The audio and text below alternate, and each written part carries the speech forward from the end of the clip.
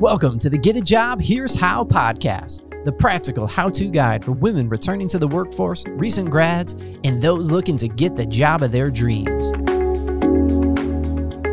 Now, here's the founder of the Back to Business Women's Conference and your host, Katie Dunn. Welcome to the Get a Job, Here's How podcast. I'm Katie Dunn, and I'm excited this morning to be joined by my guest, Austin Belczak. Austin, welcome to the show, and thanks for being here. Katie, thank you so much for having me. I'm really excited to chat. Awesome. Me too. So Austin is the founder of Cultivated Culture, and he is also one of the very few people who has authored an article on job search that I have literally had sitting on my desk for many years. It's among my top 3 very faves because of some of the unconventional strategies that you like to talk about. And I want to really dig into those today because there's so much good stuff for job seekers in there. The article, by the way, was called How to Get a Job Anywhere with No Connections. And where was it first published in Fortune? Where did I read that originally? So it was originally published on my blog. That was like the first article that I ever wrote I wrote it back in late 2015 and it came out in early 2016. And since then it's been shared around on different sites and stuff like that. So you may have picked it up somewhere else, but that was really the article that sort of started the movement, if you will. Yeah. So that was your first article? Yeah, ever. Mm-hmm. Wow. Because it's really long and detailed, but like long in a good way, because it's got so much information in there. It's a fantastic how-to guide, which is absolutely my favorite thing, is not just people giving advice, hey, try this or try this, but people who are like, here's what I did. It works. This email, do this now, then do this. So it's fantastic. I love it.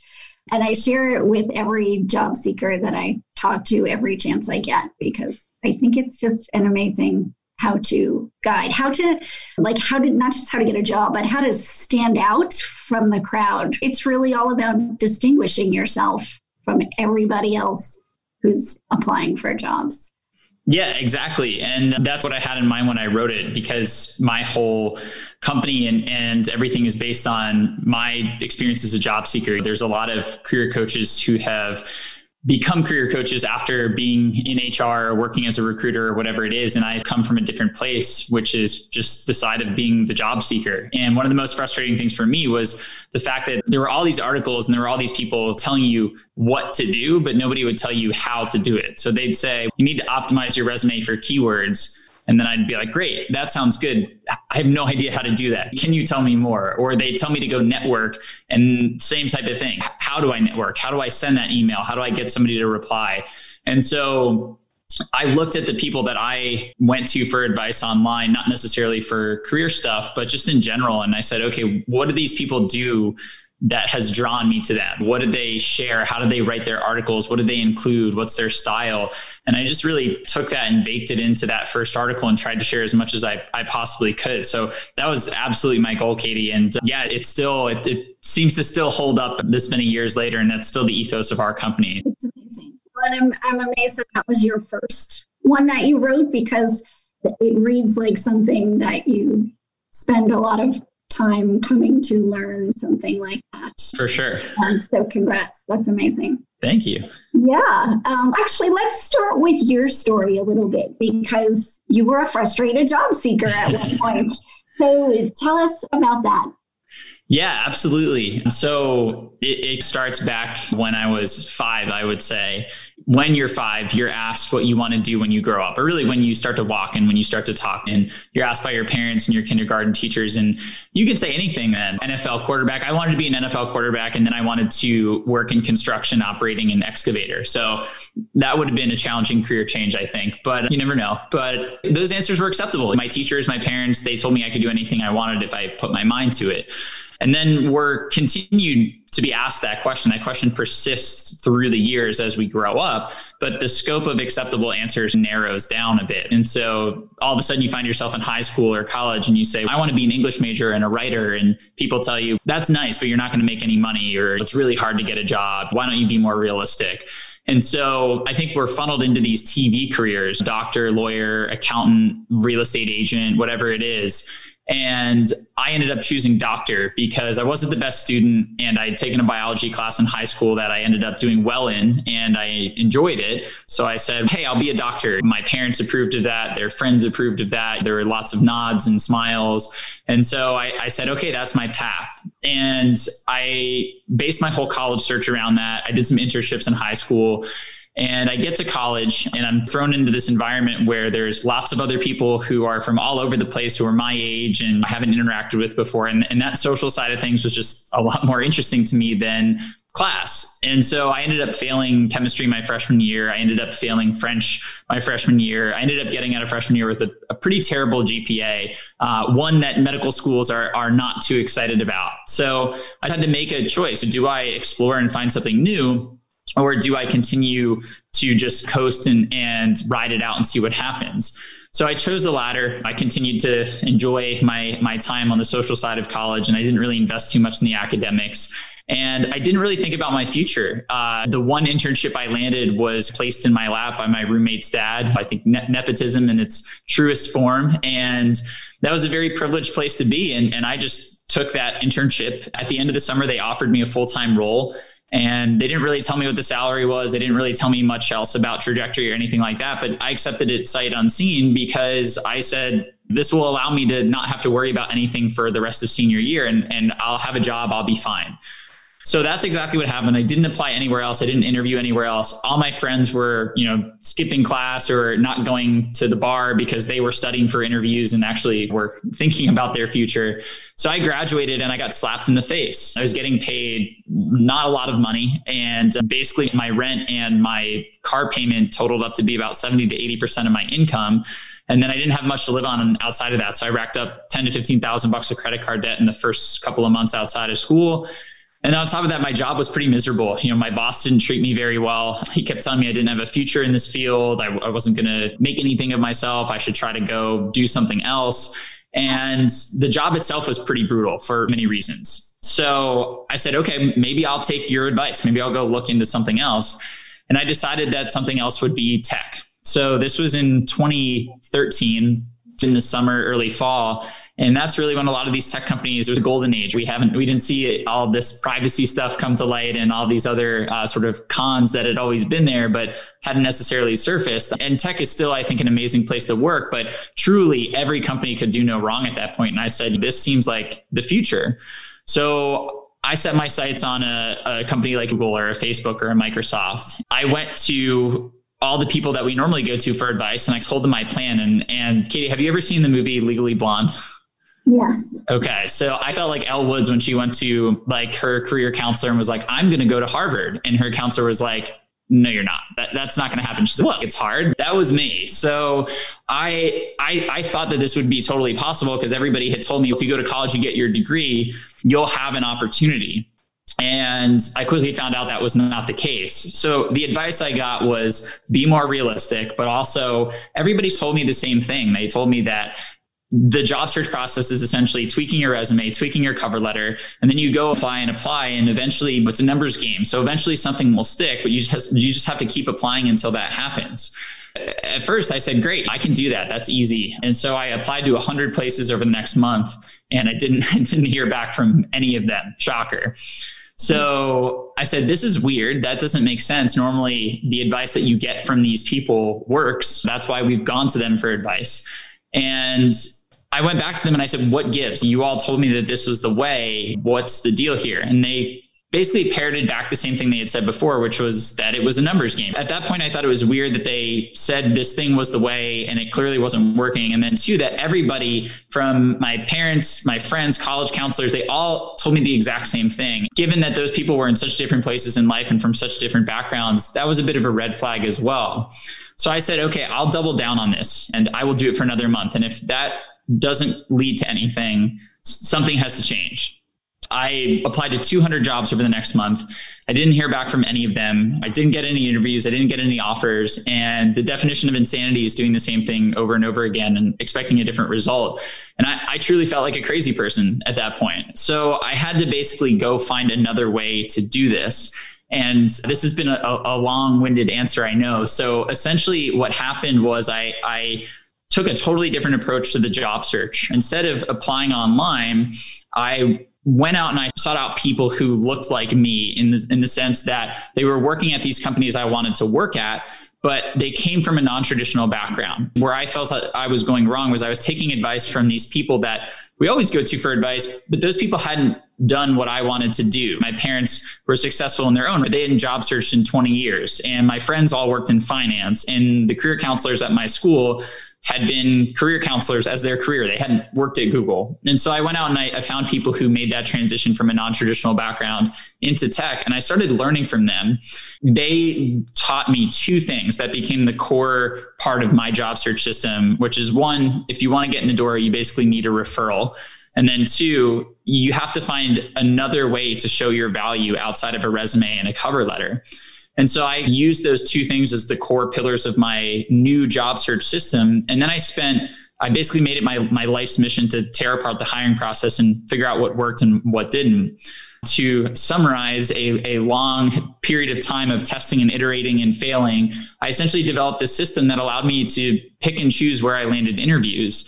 And so by the end of it, I had landed interviews and offers with Google and Microsoft and Twitter. I ended up accepting the offer with Microsoft, and that was 5 years ago, and I still work there today. And then Cultivated Culture was born out of all these people coming to me and saying, how did you make this happen? And that's where that article, Katie, that you mentioned stemmed from. After 20 people asked me how I did it, I said, okay, maybe there's something here. Let me write down everything that I remember, everything that I tested. Let me put it into an article. And the response was really great. It turns out a lot of people had felt the same way that I did. And Cultivated Culture kind of was born out of that. That's fantastic. So Cultivated Culture is your side gig in addition to your day job at Microsoft. Exactly. Mm-hmm. That's great. What do you do at Microsoft? I work as a director of partner development. So I work on the advertising side of our business. And essentially my job is to go out and find partners who plug into small businesses at scale. It's worth a Microsoft salesperson's time to go, let's say, pitch Google on advertising with us one-on-one because they're such a large company, or a Walmart or an Amazon or whatever.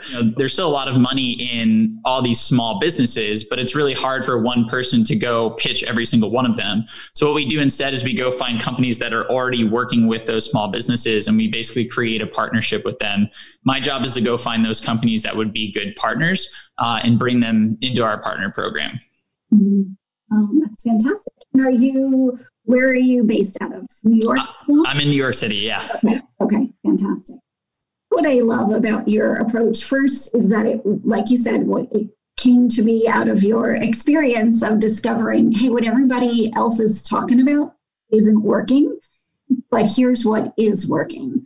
And you've tested it and changed it, tweaked it, iterated on it. So I love that. It's also very scrappy, right? Isn't it? And I use that like as a very positive term. I think it's tremendous, because a lot of what you are advocating is not just throwing out the resume and the cover letter, but going the distance as far as figuring out what are their problems and proactively presenting a solution to people. I would love to talk about that and your experience actually doing things like that to land interviews. Definitely. So I'm a big fan of testing and experimenting and then iterating based on what the data says. And so something that always baffled me and still baffles me today is that job seekers know that the system doesn't work. Every single person that I talk to, let's say 98 or 99% of the job seekers that I've spoken to, tell me that they send in all these applications, but none of them end up being fruitful. And it's crazy because I felt I could submit 5 applications or 50 or 200, and I could not confidently tell you how many interviews I would get out of that. Whereas in most cases, there's some sort of predictable outcome based on the volume of inputs that you're driving. And we continue down this path using this system or process that we all know doesn't work. And I think it's because of one of two things. One, job seekers either don't know of another way, or two, they do know that there's another way out there, but it's really unfamiliar. And it's hard to do things that aren't familiar when you have a process and a system that is so highly structured in the sense of you use this resume and you put it in, you input your info in these fields and you hit submit, and then somebody looks at it. And we as humans do like familiarity. We do like structure, but all of the data points to the opposite. All of the data points to referrals being the biggest source of hires. And so for me, when I was job searching, like I said, I felt like I was going crazy with this traditional process.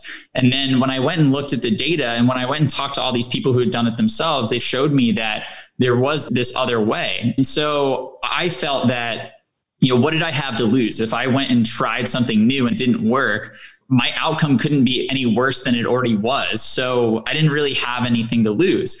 That's when I decided to just get out there and start testing different things. So I really expanded the scope of my search. I stopped just focusing on tech companies, and I just tried to apply to and get in touch with as many people as I could in a variety of different industries that were even just somewhat interesting to me. And my goal was less about getting the job and more about getting data, because I knew that if I wanted to work at a Google or a Microsoft, I had to really I had to have a strategy, and I had to really understand what worked and what didn't. And that strategy had to be different from what other people were doing. I created a sandbox. I said, let me take some time to test this stuff out on companies and contacts that, quite frankly, I didn't care as much about. I wasn't as passionate about. And so I tested everything from resumes. Should you have an objective or a summary or nothing? When I was reaching out to people, I tested different cold email templates. When I was having a conversation with them, I tested different approaches to that conversation. In my interviews, I tested different approaches to certain answers or the flow of the interview, or the way that even just the first 5 minutes of the interview, the way I approached that.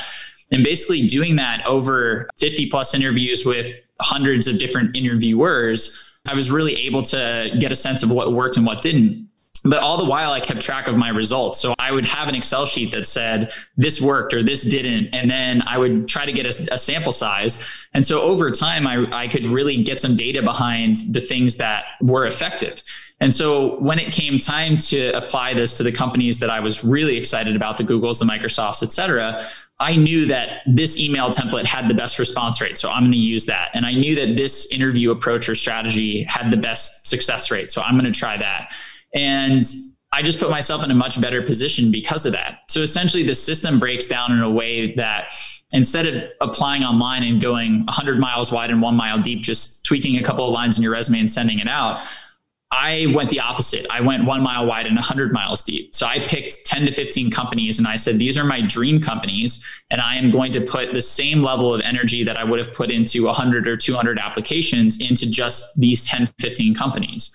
So I started by researching these companies and learning everything that I possibly could about them, from where they were to how much money they're making, what their challenges were, what initiatives they're driving. I listened to earnings calls. I listened to interviews. I surveyed customers. I did the whole thing. And then I went and found contacts at those companies who weren't just going to be able to get me an interview, but could really potentially influence the end hiring decision. So maybe they'd be in the room where the decision is made, or maybe they would have the ear of the hiring manager, the person making that decision. And I tried to work to build relationships with those people because they were going to be the best bang for my buck.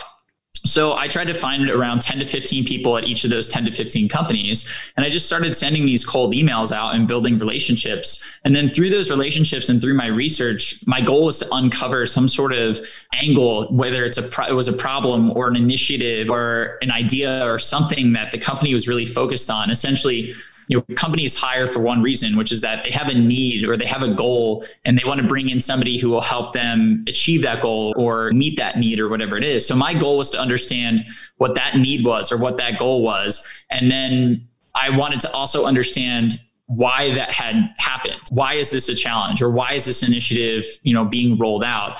And then through that, I would come up with some way to tie my value and my experience to being the best person to solve for that. So for example, at Microsoft, they were hiring me for this partnerships role, and the whole thing was plugging into SMBs. And so I had been doing some freelance work where I essentially was using their competitor's tool, which was Google AdWords at the time, to generate leads for small businesses. And I had real estate companies and I had a bunch of different other verticals that I worked with as clients. And so I came in and I said, hey, I'm doing this stuff. And here's where I did an audit of where you're positioning yourself. And here's where I think that you could really make some progress and bring in more of these companies. And that experience is what really sold me through, but it wasn't really anything on my resume. It was more so the fact that I showed up and I had essentially a proposal for exactly what I would do and how I could help if they decided to hire me. And that's something that I call a value validation project. And we can talk about that a little bit more, but showing up in that way, having a referral, and then instead of just relying on a resume and saying, hey, here's what I did 2 years ago for a company that's similar to yours, I said, hey, if you hire me, here's what's going to happen over the next 2 years to help you go from, A to B, or to help you go from where you are now to solving that challenge or meeting that need or whatever it is. And nobody else is doing that. So that really helped me clarify my value and get it recognized while also standing out from everybody else. That's amazing. There's so much there that I want to dig into. First, one of the things that is so key, I think, that you talk a lot about and that a lot of your process really hinges on is finding those contacts inside a company. So I think that's the part that it's hard, right? Nothing about this is easy. Nothing about finding a job is really ever all that easy. But when you think about 10 to 15 contacts in a company, if you're starting from a position of you really don't have a network in this space, in this industry, in any of these companies I would like to work at, how do people go about finding the right people? Yeah. So again, it's really about looking at what role you're targeting and then going and finding people who might be on that team. So the way that I did it was first I would find my target role. So for me, I started in account management and that was the role that I was looking for. But if you want to be, let's say, a data scientist or in user experience or in sales, maybe a business development representative or whatever, you go find that job title. And then the first thing I did was look at how the company's organization was structured. So titles can be different at different companies and the hierarchy can be a little bit different. But essentially, at most companies, you have the junior role, which is like an associate or a coordinator or whatever it is. And then you have usually just the job title and then maybe senior job title. And then you have director and VP and then C-level. And there's some stuff in between there. But if you understand that structure for the company you're going for, that gives you a sense of who to look for. So I started by just plugging in my job title into LinkedIn.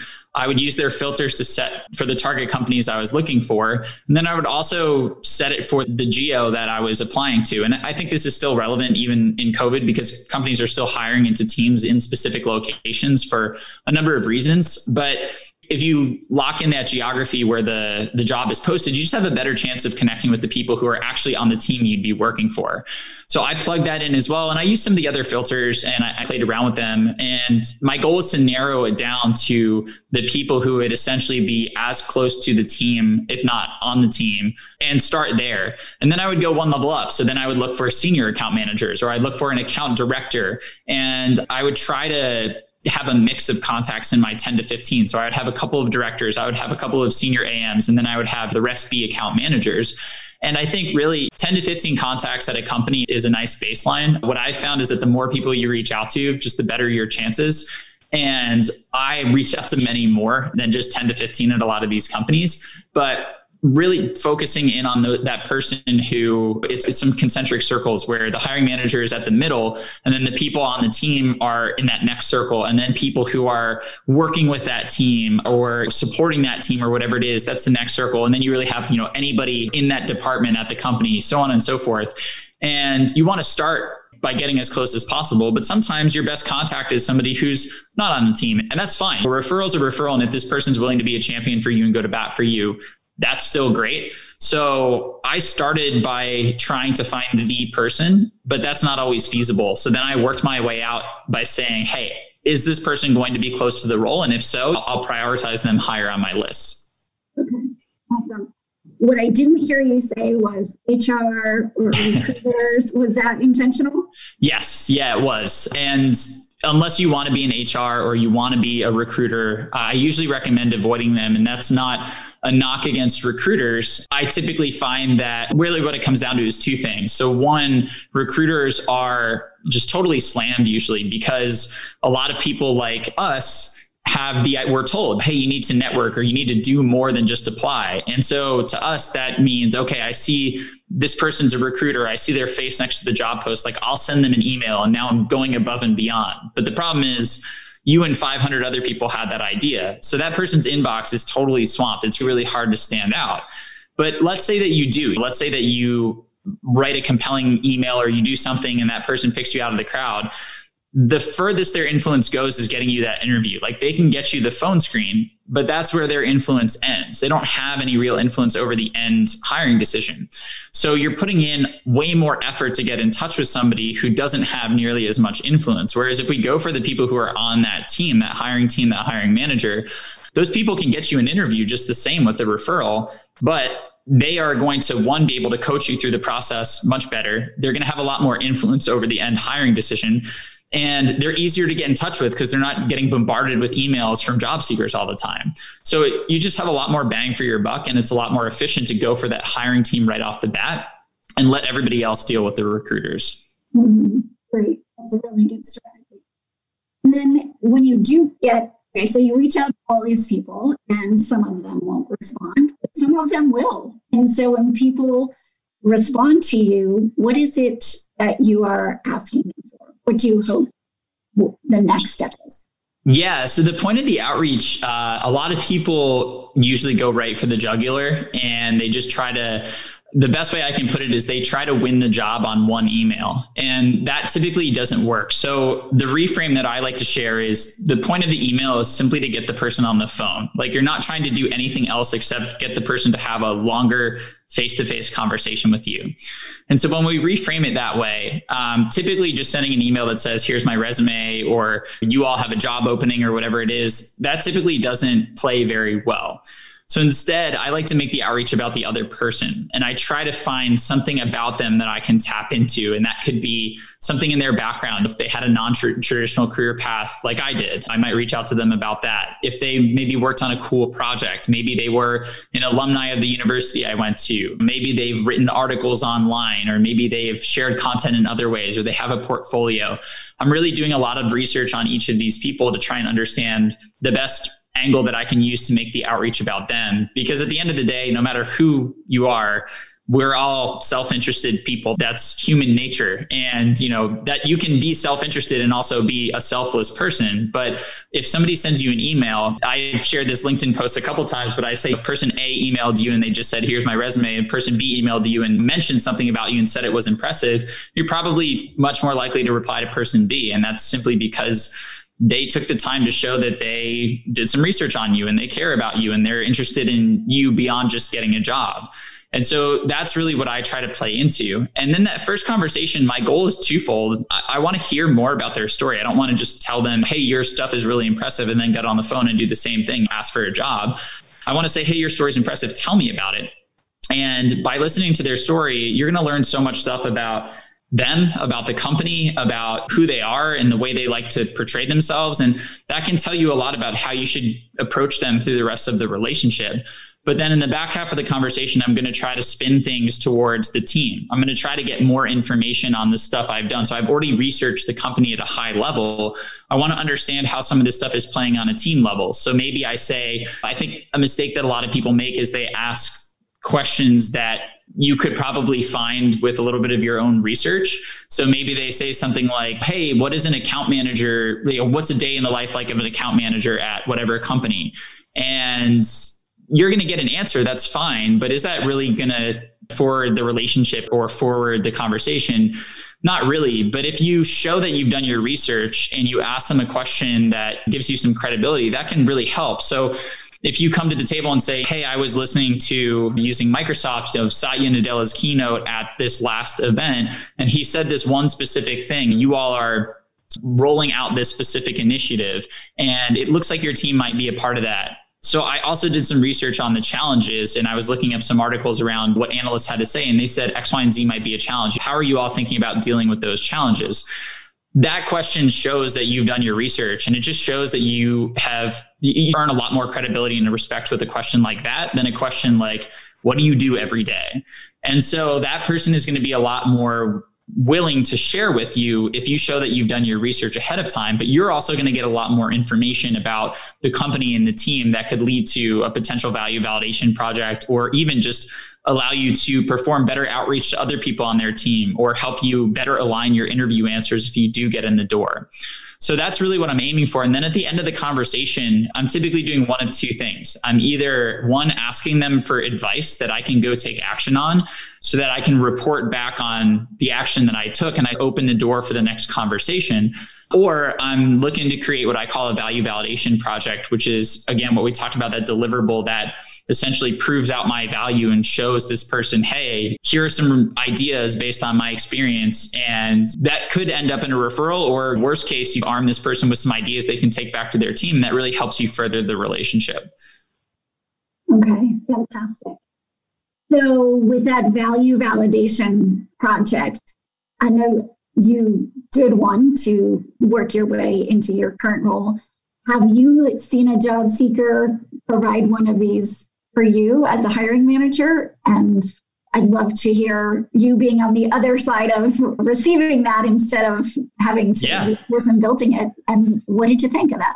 No, that's a great question. And most people ask me about examples that I've helped people with. I like the reframe here for sure. So at Microsoft, I don't think anybody's come to the table with one for our team. Granted, with our team, it's a little bit more niche. And so I don't know if people would necessarily know that I was on the team that they were interviewing for. But when I look at my business, I hire people to help with my business, contractors and whatnot. And so we were looking to hire a writer. So I put a posting out on this site where there are a lot of writers. We got about 200 applications, and one person basically created a 5-page Google Doc that said, hey, here are some samples of stuff I've done in the past, but to go above and beyond, let me do a quick sample for you. And they basically said, here is an article title or topic that I think you might be interested in writing about. Here is an outline for that article. Here is how I would optimize it for SEO. And here is a sample of me writing the first 1,000 words of it. And they said, I did it in your voice. I tried to include some links to stuff that you've done. Basically, that came through, and they really showed that they did their research ahead of time, whereas everybody else was just sending me articles that they've written beforehand, and they were all just giving me kind of a cookie cutter application that they send to everybody. Or the level of personalization was like, thanks, you read my about page, or you read the headline on my site. That's nice. Is that really going above and beyond? Whereas this person essentially provided me with almost free content in a way, but in a way that made me say, hey, I really like this. And I don't just want to take your 1,000 words. I want more of this. Like, I want to bring you on because you're going to solve my problem. And I think that's something where people get caught up with the value validation project. They always ask me, what happens if a company steals your ideas? And you have to think about it from the company's perspective. They're hiring to solve for a need or a problem. And, if you give them an idea and they steal your idea, one, is that really a place that you want to work? But then two, typically good companies will say the same thing I did. We're hiring this person for the long term. I don't want that one idea. I want the person who came up with that one idea, because I know they're going to come up with more that are really going to help us drive this business forward. And that person we ended up hiring to do the writing, and they've been fantastic, but they set themselves so far apart from everybody else who was just doing the exact same thing. And so that's why the VVP tends to be really effective in the job search process, because nobody else is doing it. And it makes your value so much more clear to people on the other side than having them trying to decipher your resume or your cover letter. Absolutely. And as you are talking about all that, I'm thinking particularly for somebody who's a career switcher, or like you said, has a non-traditional background. You don't have something to point to say, I've done this job just somewhere else before. And so you are essentially providing them the work product that says, I can do this. Here, I'm proving it to you right here. You don't have to wonder if I'm a risky hire or not. I'm showing you that I can do the work. Exactly. I love that. That's such a fantastic idea. It's so proactive, and it's surprising, I'm sure, to when a hiring manager gets something like that's a huge wow factor, I would think. Yeah, that's the typical response we get from the people who I coach who use this stuff. They'll send me emails from people who are like, whoa, we've never seen anything like this, or these ideas were exactly what we were looking for in a candidate, and we've never had somebody bring something like this to the table. And that's the reaction you want to elicit as a job seeker, right? That's the reaction that's going to take you from, if you weren't already at the top of the shortlist, that's what's going to bring you to the top of the shortlist. So it is a little bit of extra work for sure. But when you think about the upside of what you get out of a new job, from salary and happiness, quality of life, future growth and opportunity, it's a no-brainer. Mm-hmm. Absolutely. Yeah. And for sure, you're right. It is extra work, but it's also, there's so much in job search. I think that is a lot of work. And I talk to job seekers a lot about like ignoring a lot of that noise, and because there's a lot of that work that is not productive work. You will get zero return for all of your effort. Like you talked about applying to 100 jobs or 200 jobs. Guess what? That's also a lot of work. Yep. But it just leads nowhere. So you might as well put all your energy into the kind of work that's going to get you that wow and get you to the next step here. Yeah, I love that. That's such a great strategy. And I also want to touch on all of the amazing free tools that are on the website at cultivatedculture.com. Because first of all, the resume builder, it's totally amazing and it's free. I think that's such it can be a huge stumbling block for people who are trying to put together their resume. And I laughed actually when I saw on your website, you said there's other sites that tell you it's free and you put all your information in, and then they're like, okay, put your credit card in here if you actually want to see the resume that you just built, which is insane. But yours is totally free. And the templates are really clean looking and amazing. And like you said, optimized to get through the ATS, to be able to actually be read by the software that recruiters are using. And it also looks like you built those in consultation with recruiters and people who will actually be reading resumes that get submitted to them. So that's a huge, just service, I think. I want to really encourage people to go and check that out. And then beyond that, the resume match, that's available on the website, because I think often job seekers put together one resume and they're like, okay, I'm good to go. I'll just use this for everything. Clearly, you are going to get a lot farther if you've got it optimized for the job that you're applying for. And so the resume match allows you to input a job description and your resume and calculate a match percentage, so you know that you're on target for being a good match for the role. Yeah, exactly. All the tools were built. A lot of people ask me, if you're the person who helps people get jobs without applying online, what's with all the resume tools? And really the goal is to have people spend less time applying online and more time networking and building relationships. And to your point, Katie, you build the resume in the resume builder. And then you go, we also have a third tool. It's called resibullet.io. And it essentially allows you to put in your resume bullet and it'll give you a score and it'll help you write better bullets. So use resibullet in tandem with the resume builder. And then when you're ready, you just say, okay, let me take this job description. Let me upload my resume. Let me get a score, make those last few improvements and send it out. And that way, the hope is to help people tweak their resume for those online apps in 15 minutes, 20 minutes instead of 2 hours, and also remove some of the guesswork of what keywords do I use, or is my font choice the thing that's holding me back from getting hired? And we just want to remove all that guesswork for people. And then to your point, we wanted to make it free because I found it really frustrating to spend 30 minutes making a resume and to get slapped with a paywall. But then on top of that, it's just that stuff should be free for people to use. I mean, this job search is hard enough. It's a total mess. And that's one of the cool parts of having a side hustle while working full time. I can reinvest a lot in the business and I can afford to give that stuff away for free. We have a whole bunch of tools on the site. You can find all of them at cultivatedculture.com/tools. There's kind of a landing page with all 4 of them there. So yeah, people can check those out. That's amazing. And Mail Scoop, which incidentally has become my favorite email because it's super accurate.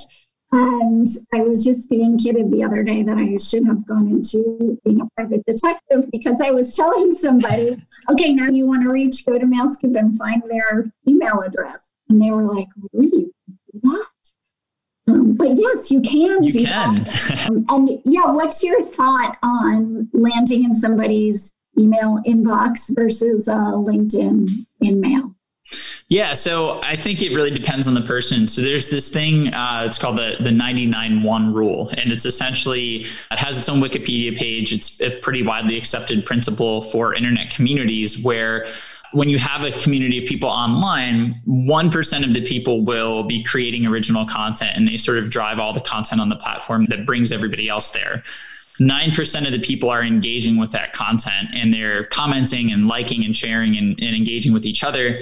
And then 90% are what, the internet affectionately refers to as lurkers. So they just sit there and they observe, and they don't really engage or interact. So we can apply that to our list. We talked about 10 to 15 companies, 10 to 15 contacts at each. You're essentially looking at a minimum of 100 to 150 contacts. So that's a pretty good sample size for an online community, since that's how we'll be reaching out to these people. So what I found is that 1% of those people roughly are going to be super active online. They're going to have a personal brand, they're going to have the website, and they're sharing content on social media and all that. Then you're going to have the 9% who are maybe not creating stuff, but they're out there, they're commenting, they're posting, stuff like that. And then the 90% is just not really going to have a big online presence. And so we want to engage with each of those people in the way that makes the most sense. So for that 1%, maybe showing up on the content that they're creating and working to build a relationship with them that way is the way to go. Whereas for the 90%, that is probably going to be a cold email. So when it comes to LinkedIn versus email, typically my recommendation is to go with email as a primary, method of outreach, and then to use LinkedIn as a backup. And the reason for that is email is pretty ubiquitous. We all have an email address. We are all on our emails all day for work. And while a lot of people have a LinkedIn profile, not everybody's on LinkedIn all the time, if at all. A lot of people just made one time and they've just let it sit there, or they have it, but they don't really check it. And then on top of that, email is just free. So you can send as many emails as you want. Whereas LinkedIn, unless you're connected with somebody, you have to use InMail credits. And I think you only get 5 of them, and they are really expensive if you want to buy more. So I don't think that those are terribly worth it. And then finally, email gives you a lot more visibility. So I'm a big proponent of using email trackers like a yesware.com or a MailTrack, which essentially allows you to see what's happening on the other side. Did this person open your email? When did they open it? How often did they open it? And as a job seeker, that's really helpful information to know if you should follow up or to know what the appetite is on the other side. Whereas LinkedIn, you send the message and you can see their little picture pop up one time, but that's about it. So you just get a lot more visibility with email as well. And so for the most part, email is going to get you better response rates with that 90% tail of people who are not, super active online. And if for whatever reason you can't find their email or they don't respond, then by all means, send them a connection request on LinkedIn, send them a message. Don't ignore LinkedIn completely, but I would start with email and then take it from there. Mm-hmm. Great. I think that's great advice. So here we are, everybody is working from home all the time. Our ability to go grab a coffee with somebody is severely limited these days. Anything about your job search process or advice that you felt the need to adjust for sort of work from home world? I think the biggest adjustment is just that in-person coffees have now moved to Zoom. And I actually don't think that's too big of a change, especially now as we've all gotten used to Zoom and online just communication in general. But a lot of relationship building has moved to the virtual front. But for me and the stuff that I recommend, a lot of it was happening virtually anyway. There's so many ways to build relationships over the internet, whether it's just emailing back and forth or engaging with somebody on LinkedIn or whatever it is. You don't have to get on a Zoom call with somebody to build a relationship with them. I have tons of people who are, great friends at this point who I've literally just talked to over email from this business that I built. And so I think a lot of job seekers have this preconceived notion that I need to sit down with somebody for an hour and talk to them in order for a relationship to be built. And that's really not the case. And I actually think that should be good news to job seekers, because that takes a lot of pressure off of you. Even if you're an extrovert, it's a lot to go meet somebody you've never talked to before for 30 minutes or an hour and try to work them over and build a relationship. It's so much easier to just do it layer by layer. One comment on LinkedIn, one article that you send, and then maybe you get on a call with them after that. That's just such a better, more effective and easier way to build a relationship. And that's stuff that I've been recommending for a while, but I think now we're seeing more the light bulb go off with more people because they've been forced into a situation where that's their only option. But I think this is actually a good thing for job seekers in the sense that they're going to expand their repertoire of relationship building tools and the ways that they're able to build those relationships. I think that's the silver lining in something that I think a lot of us wish had never happened in the first place. Yes, absolutely. I think a lot about the process that you are recommending that would have always worked just fine virtually, even when we had the ability to meet in person. And certainly the fundamentals of focusing more on people and conversations and relationships than online job postings is good advice. That's timeless, no matter what else craziness is going on in the world. That's fantastic. Thank you so much for being my guest today. I want to just wrap up with mentioning that the article again was How to Get a Job Anywhere with No Connections. And that's just one of many that you have written out there on your blog, which just contains a ton of great information for job seekers. And of course, the free job seeker tools are out there. But Austin, please tell people where they can find you.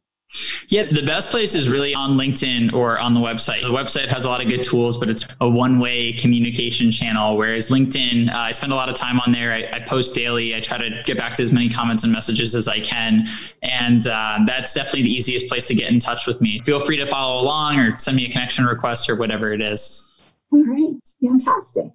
Thank you so much. And job seekers, now that you know how to go get after it with an unconventional process and a way to really stand out from the crowd, go do it. I believe in it.